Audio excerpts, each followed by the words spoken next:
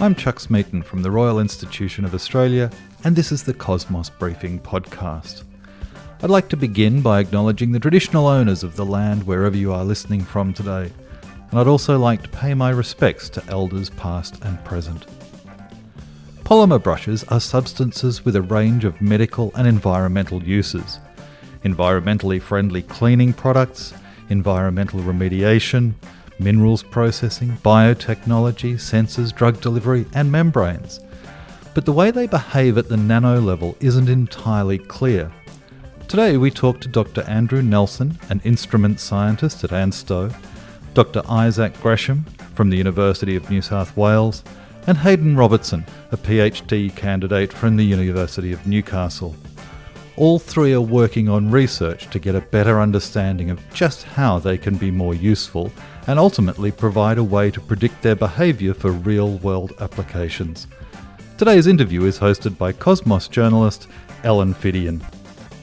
So my first question, Isaac, what is a polymer brush?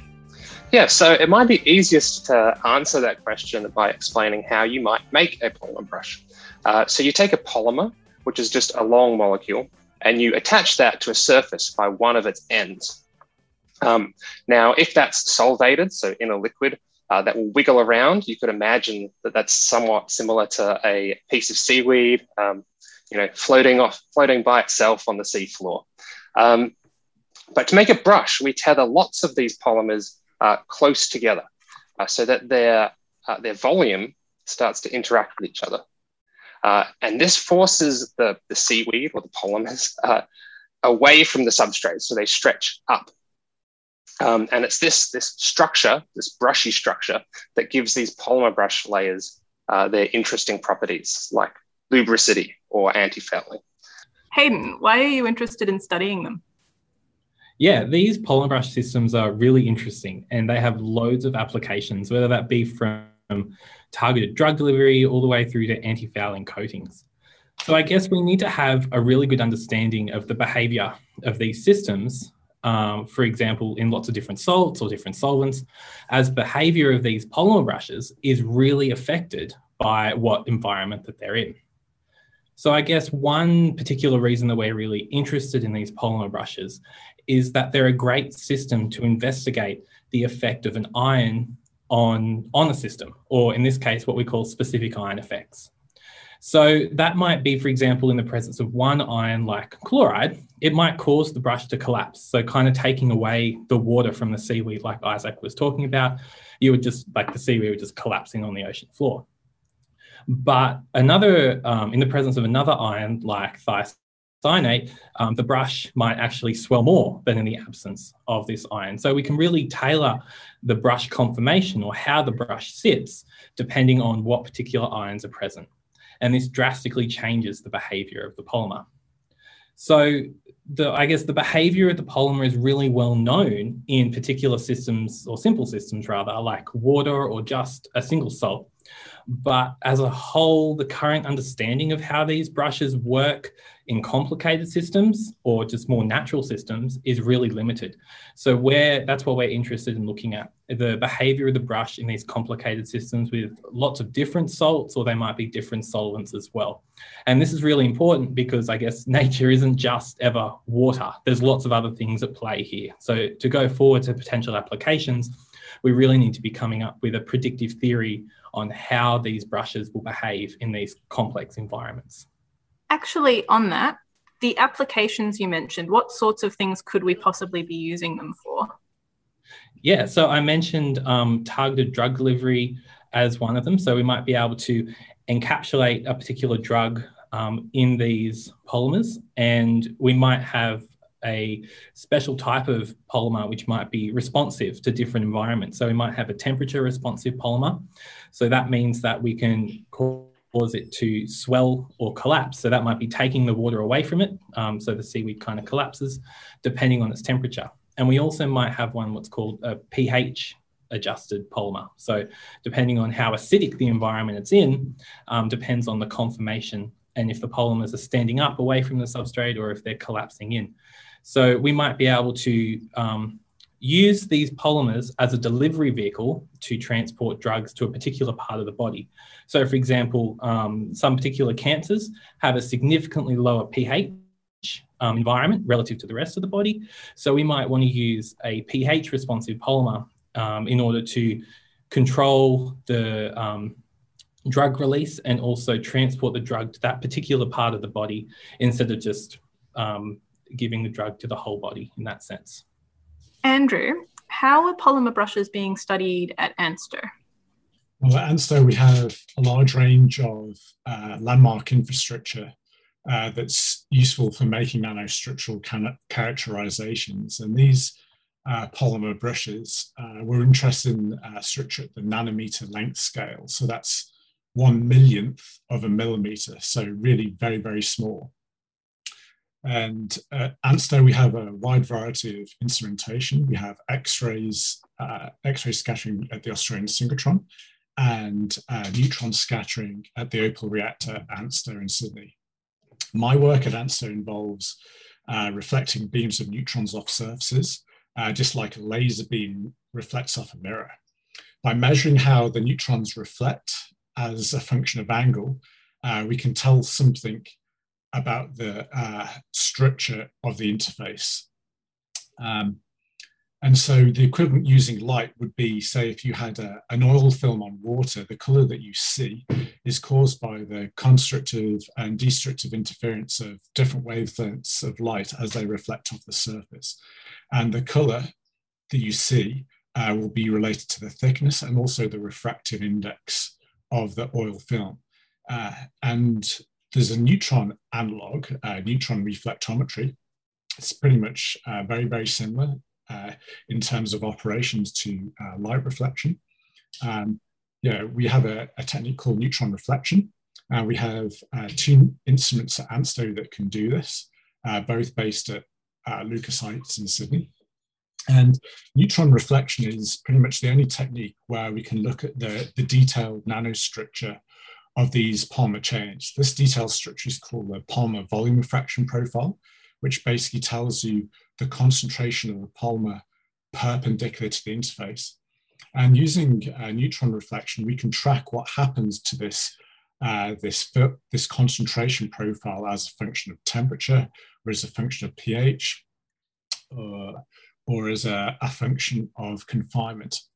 And using reflection, we can look at a variety of interfaces, such as the air-liquid interface, solid-liquid interface, or an air-solid interface. With these polymer brushes, we're looking at solid-liquid interfaces where you have your polymer brush grafted to a solid surface, and then you have liquid against that.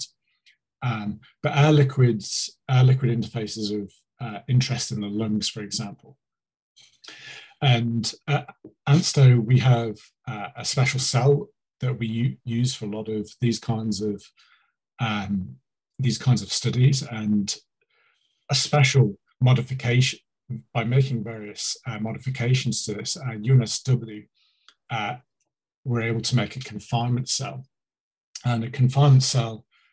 This is what we've been doing in a proportion of our research, is where you bring 2 surfaces close to each other, and instead of your polymer brush experiencing, I guess, kind of an infinite liquid, they're now starting to be confined by another surface.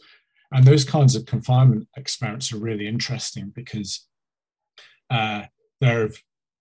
you find them in a lot of tribological situations. Tribology is the study of 2 surfaces sliding against each other, so it's of interest in friction.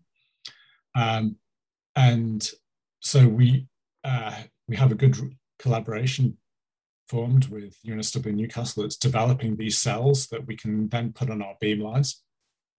And we're also world-class at ANSTO performing a lot of certain types of kinetic measurements. So we've looked at these brushes polymerizing in real time. So you're looking at these seaweed chains growing in length.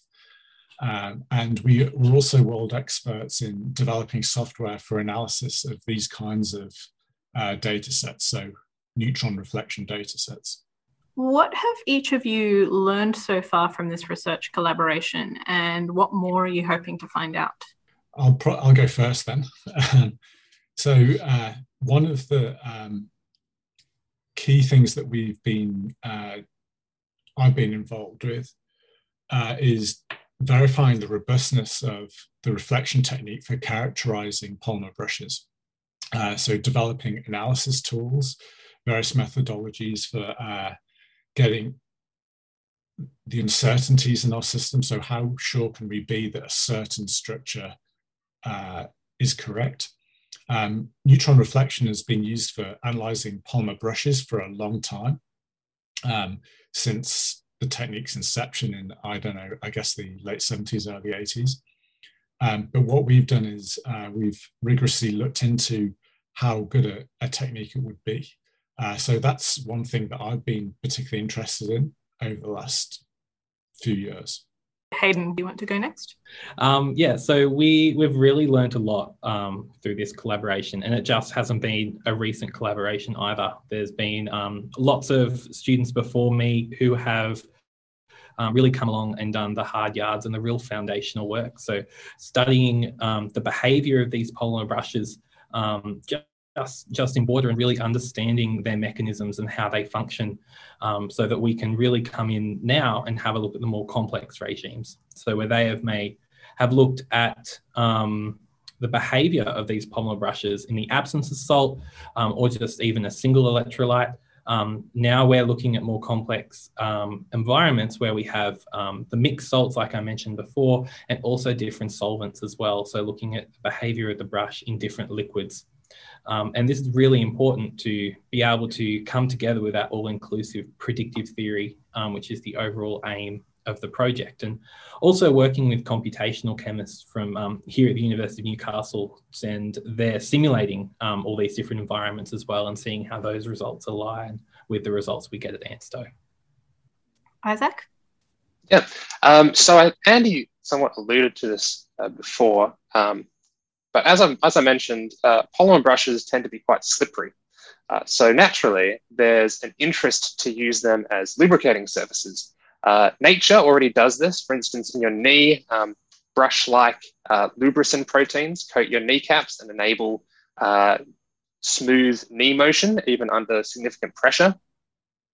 So what's interesting, there's two interesting things about, I suppose, these brushes when we use them to lubricate.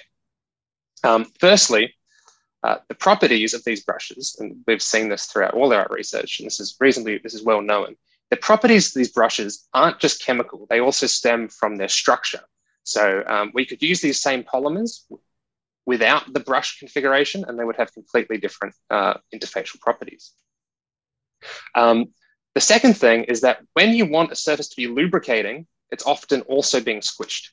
So think about your knees. When you're standing up, when you're running, your knee is under tremendous pressure, but you also want it to be slippery, well lubricated.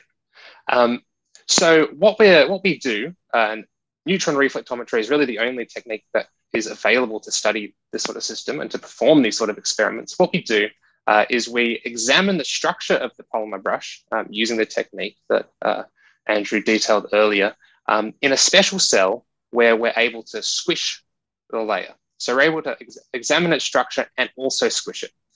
So we can get a good feeling for the link between the structure of the layer and the properties that we're expecting it to have. This is actually the baby of my PhD supervisor, Dr. Stuart Prescott. So I should mention him there. But this apparatus really enables us unparalleled insight into the structure of these confined layers.